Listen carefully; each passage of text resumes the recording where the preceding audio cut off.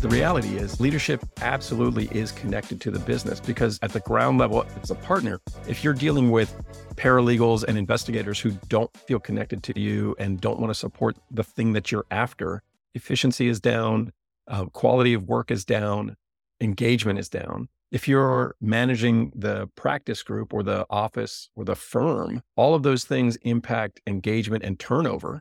Turnover is a huge business cost. And all of those things also impact your client acquisition and retention. So you can tie leadership to any KPI you want just about, but what people forget is that it's not a soft skill. It's an absolutely critical business imperative as well as a moral imperative. I say it's a moral imperative because I think every person in a position of responsibility has an obligation to take care of those around them.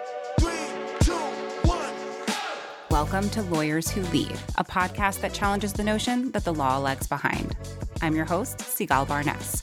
Each week, I invite a lawyer who's making powerful changes through extraordinary leadership. In each episode, we'll travel through another lawyer's life, identify what they do best, and then devise how to apply these concepts to your own world. So let's get to it. Welcome to Lawyers Who Lead. I'm your host, Sigal Barnes. Our guest today is a former U.S. Army helicopter pilot and military attorney, federal government leader, Columbia Law School lecturer, and recognized professional expert. Now a coach and consultant, this lawyer is providing lawyers and law firms the framework to shift performance and culture by developing its leaders through trust, transparency, empathy, and passion. Please welcome our next lawyer who leads and founder of BKG Leadership, Ben Grimes. Ben, welcome to the show. Thank you very much. I'm really excited to talk with you. I'm excited to talk with you as well. For all of our listeners, Ben and I actually just met over the summer at a dinner with him at the PDC conference in North Carolina. And Ben and I sat at the same table, although we were far away from each other. But I was listening in on a conversation Ben was part of, and he was telling his story. And I was like, what? And I had to stop everything I was doing and interrupt and say, wait, what is your story? And can you be on my podcast? So thank you, Ben, for being here today. You bet. I'm really excited to talk to you. Awesome. I like to ask every guest before we start to set the tone, a little bit of gratitude, a little bit of slice of life from you to get from your gratitude. So what is your favorite thing that happened today so far? I've got two things to share with you. The first is this morning, I woke up a little bit early, as I often do, because I have two dogs. And I spent about 45 minutes sitting with my stinky little beagle in my lap this morning. And as much as I tell my family, I hate that dog, and so I got to sit this morning and drink some coffee with my stinky beagle. The second thing I want to share with you, today is actually my birthday. We're recording on my birthday, and I'm really excited to do it with you. I've been looking forward to this conversation since we met at PDC. This is a treat for me. I don't think I've ever recorded with someone on their birthday, and I feel so honored that I get to do this with you. So this is fantastic. Happy birthday, Ben. Thank you. So Ben, can you share with our listeners your lawyer origin story? Yeah, my lawyer origin story overlaps with my leadership story, and both of them are accidental. I didn't want to be a lawyer until I went to law school. That's the long and short of it in terms of my lawyer journey. But it overlaps with my leadership story because I didn't know what I wanted to be when I grew up. I didn't know what I was going to do for college when I was graduating from high school. I didn't know how to pay for college. And I was looking for somehow to go to school for free because I really thought at that age, I really thought that your family just had to have the money for college. And we didn't. I grew up pretty poor. I was the oldest of four kids. My mom was a single parent social worker.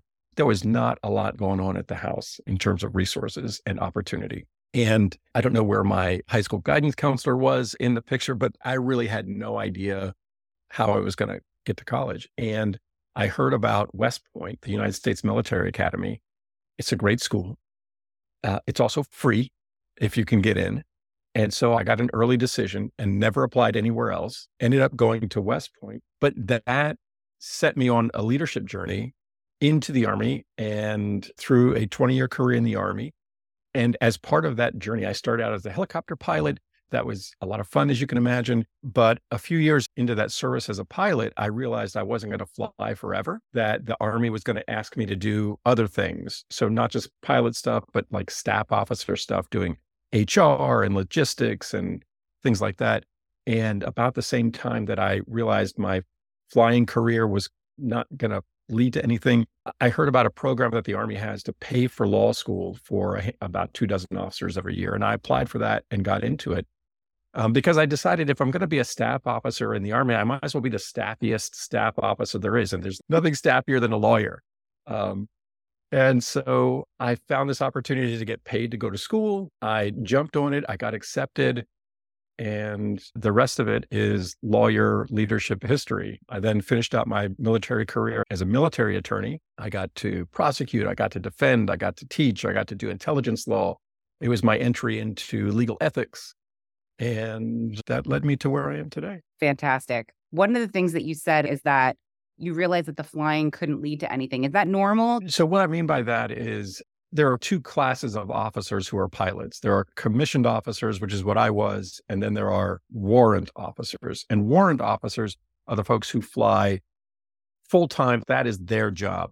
For guys like me who were commissioned officers, flying was part of the leadership package. And so I started as a platoon leader. So I was flying and responsible for the leadership management, development, and training of about 20 or 30 soldiers and warrant officers. We had 3 aircraft that we were responsible for. So these are $1 million aircraft that we were responsible for. And part of the officer kind of career trajectory is to go from that platoon leader to company commander to other staff officer and to grow into greater positions of responsibility, but along the way to also take on these other logistical administrative responsibilities to grow your skill set beyond the cockpit. And when a pilot looks beyond military service, then you're looking at how many jobs are out there for helicopter pilots outside of the Army or the other military services. And there aren't that many. And the ones that are available, in my mind, we're going to go to those warrant officers who spent 20 years flying rather than my 6 or 7 intermittent years flying. And then you said you ended your career in the military as a military attorney. Can you just share a little bit about that experience? Oh, yeah. So a military attorney does a lot of different things. I spent most of my time doing criminal law. The first year and a half or so, I was doing ethics and internal compliance investigations and things like that. But then I got into a prosecution job. And as a military attorney, you get responsibility and authority early. My first day on the job as a prosecutor, I was assigned to investigate a homicide in the barracks, a buddy-assisted drug distribution that ended in the death of a soldier. That was day one on the job. Wow. That was day one. The second case that I investigated and the first one that I took to trial was a rape case. So these are really significant matters, really significant crimes that I and every other prosecutor I knew was handling from the get-go. And it wasn't like, oh, go out and talk to the ancillary witnesses. It was talk to the victim, do the research, write the pleadings, do the argument, do the cross-examination of the accused, do the closing. It was everything from soup to nuts. And all of these proceedings are done internally. These are all within military courts. So the court-martial process is really a grab and go legal solution for the military. My first job as a prosecutor was in Germany. It was prosecuting soldiers accused of crimes in Germany. And then I deployed to Iraq, and it was prosecuting crimes of soldiers accused to have done them in Iraq. And when I came back, when I redeployed from Iraq, I took a job as a defense attorney. And that was great. I really enjoyed that. And as between prosecution and defense, I really prefer the defense side. Why is that? Because I believe in our legal process. I really do. I really think that our process is important. And military defendants, maybe more than other folks, have always done something good. Every one of them, regardless of what they're accused of, has put their hand up and said, I will do this for the public. I will defend the nation. I will put on the uniform for you. And there's always a kernel of good in them. And I appreciated that about my defense clients. When it comes to this process, is this something that you specifically learned while you were in law school, or was this something that was done completely on the job? A little bit of both. Law schools typically don't have military justice courses. Some do, and I commend those that do. And I've got some former military colleagues who are out teaching at law schools with these sorts of military justice classes. The reality, though, is that the military justice process very much mirrors the federal criminal process. And so the rules of evidence are virtually identical. The rules of procedure are virtually identical. There are some unique aspects to military justice, certainly, but a lot of what I learned in law school was applicable. And then what I needed to learn, the JAG Corps within the Army taught me after I graduated from law school and passed the bar. And I learned a lot of it on the job as well. How long were you a military attorney before you left the military? I retired after 20 years, about 13 of that as a practicing attorney, 3 years in law school on active duty, and then 4 years as a pilot in the beginning. So this is an incredible experience. You're coming to leadership in the law in a way that I haven't seen before. And so you have a wealth of information and a very specific type of leadership experience that you can bring to the table to a lot of law firms and lawyers. And you're doing that today. What are the things that you've learned and how are you applying them today to your clients? Yeah. One of the things that a lot of people assume about military style leadership or military leadership experience is that all it taught you is how to tell people what to do. And that is not true. It's not my experience. It's not what I was taught. It's not how I practiced leadership in the military and afterwards. Certainly, a hierarchy that is built into the Army is necessary. And you can rely on that hierarchy in certain instances. But even relying on that hierarchy requires a basis of trust. And outside of those really exigent circumstances of, let's say, combat, outside of those exigent circumstances, it really is imperative to lead through trust and transparency and compassion and empathy and create relationships with the people that you're working with and the relationships with the people that you're responsible for, rather than relying on the authority of your position. That's a really weak way to lead.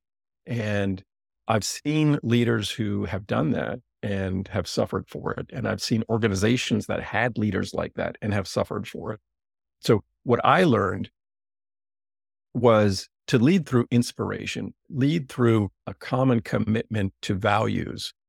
And that enables close and collaborative teams. It enables inclusive environments, and it enables success in difficult circumstances. How did you see these relationships fostered in the military, and how do they translate into what you're doing today? If you can give me like a specific example. When I talk about building relationships of trust, it's about having transparent communications with the folks that you are leading. I'll give you two examples. One, I was the recipient. I was on the follower side. I was in Germany. I was a relatively junior leader.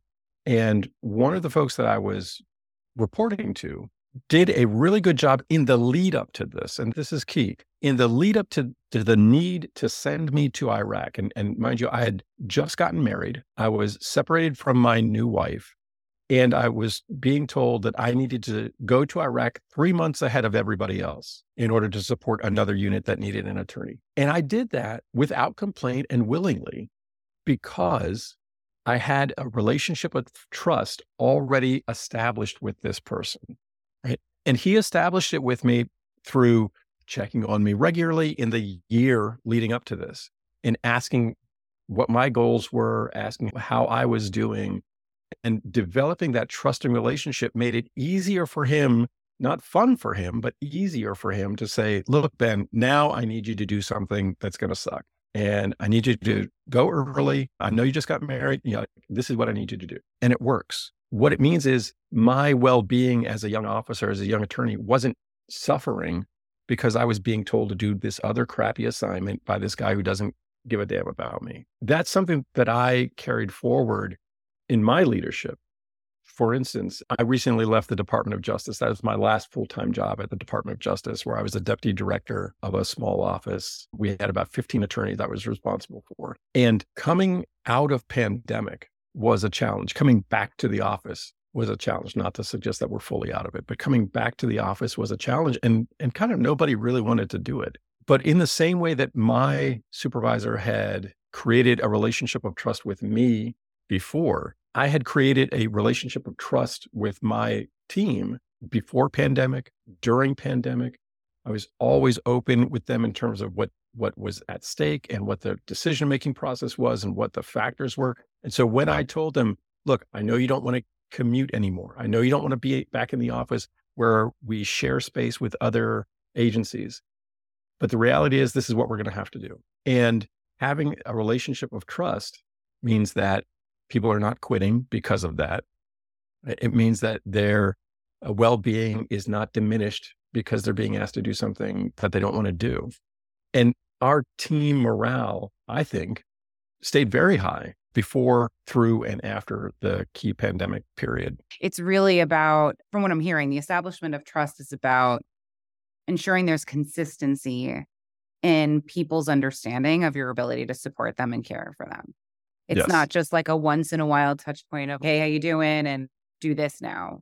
It's like a consistent, long-term relationship building so that when there are difficult decisions that arise, there's a strong connection that allows the people that are following you to be able to move forward with a sense of security and confidence. Absolutely. Absolutely. I wish I had said it like that. Sigal. I only got that way because of you. And it's important, but it's also important to remember that my trust examples here are really relational trust, not performance trust, which is the other piece of what leaders need to establish with their teams. Performance trust of, can I trust you to do this thing? I need you to do the first draft of this brief, or I need you to draft these interrogatories. I need you to go out and do this deposition or handle this pleading or argument or negotiation. Can I trust you to do those things? That trust gets established very much in the same way over time. And you don't wait until the end to say, should I trust you now? Right? It's how do we establish that trust along the way? It's through good delegation. It's through good feedback. And it's through the leader giving trust first. We always want to leaders talk about, I want my team to trust me. Okay, trust them first, right? Trust is a two-way street, and it is imperative for leaders to be the first movers on trust. So on that point, let's get into it. What does leadership in law mean to you? Leadership in law is the 4 pillars of leadership for me. It's trust, transparency, empathy, and passion. If you can operate from those values as you approach every decision, every engagement, you're going to be happier. Your team's going to be happier. You're going to be more efficient. You're going to have less turnover. You're going to have more engaged clients and happier clients. It's just going to be like, the world's going to be better. What is something that other lawyers seem to misunderstand about the work that you do? They think that leadership is disconnected from the business of law, for instance. So I work with a lot of new partners, and often they come to me with the focus on, I got to build my book. I've been doing all this solo contributor stuff. I've been doing the research. I've been doing the first drafting, all this stuff.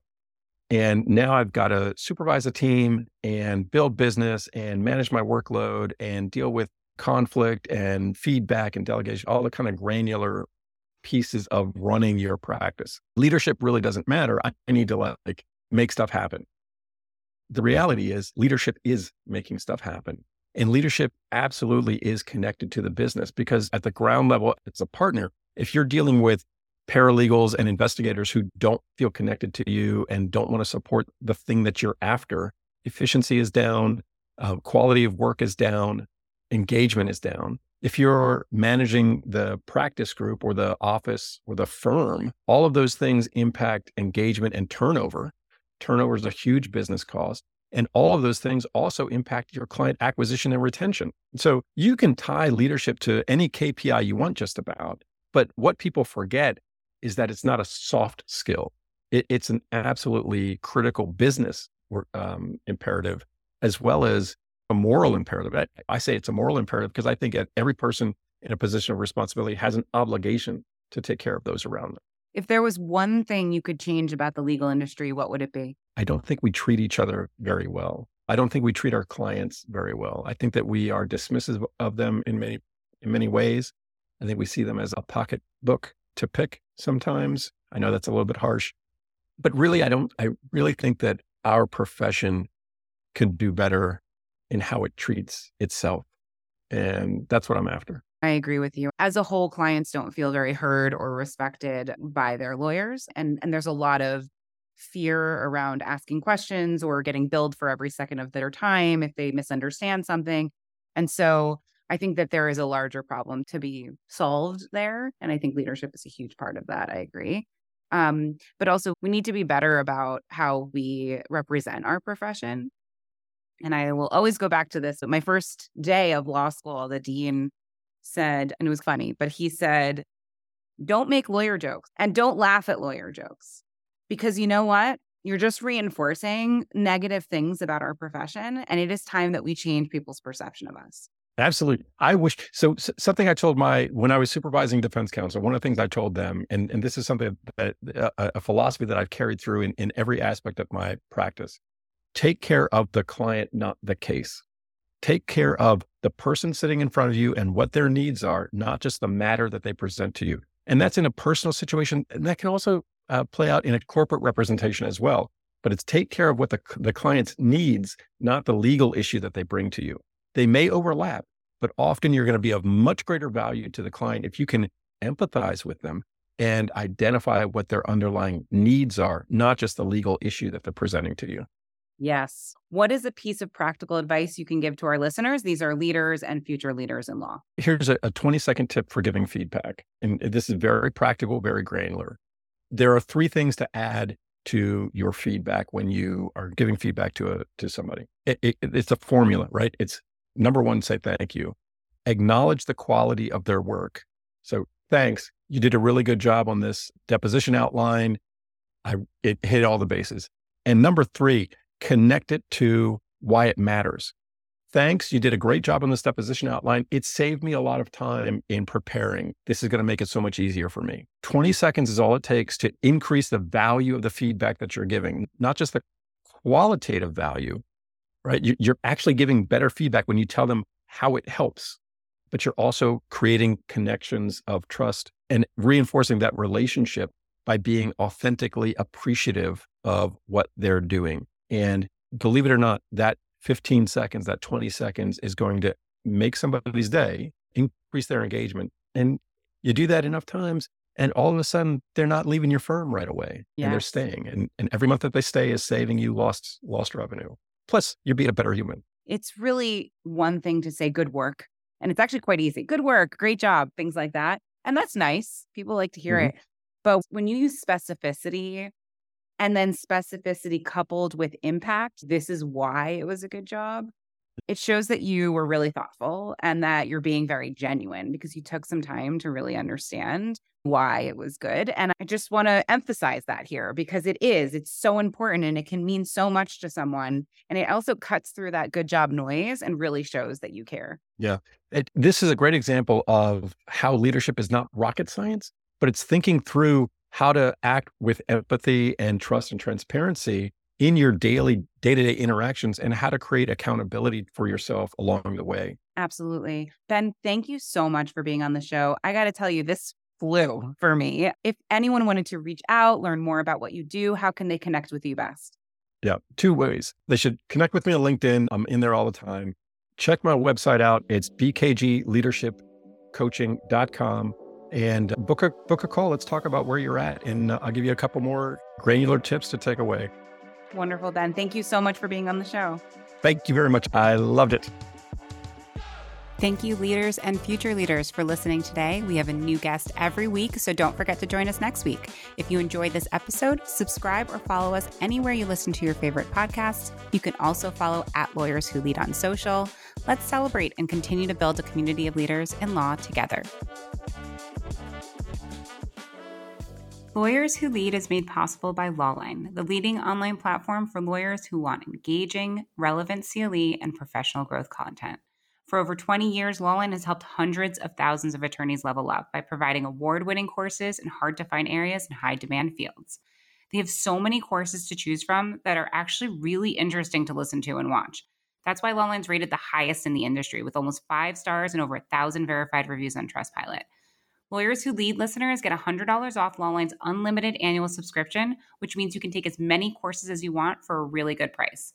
Just visit lawline.com/podcast to get the special offer. Check out Lawline for the best content for leaders and future leaders in legal.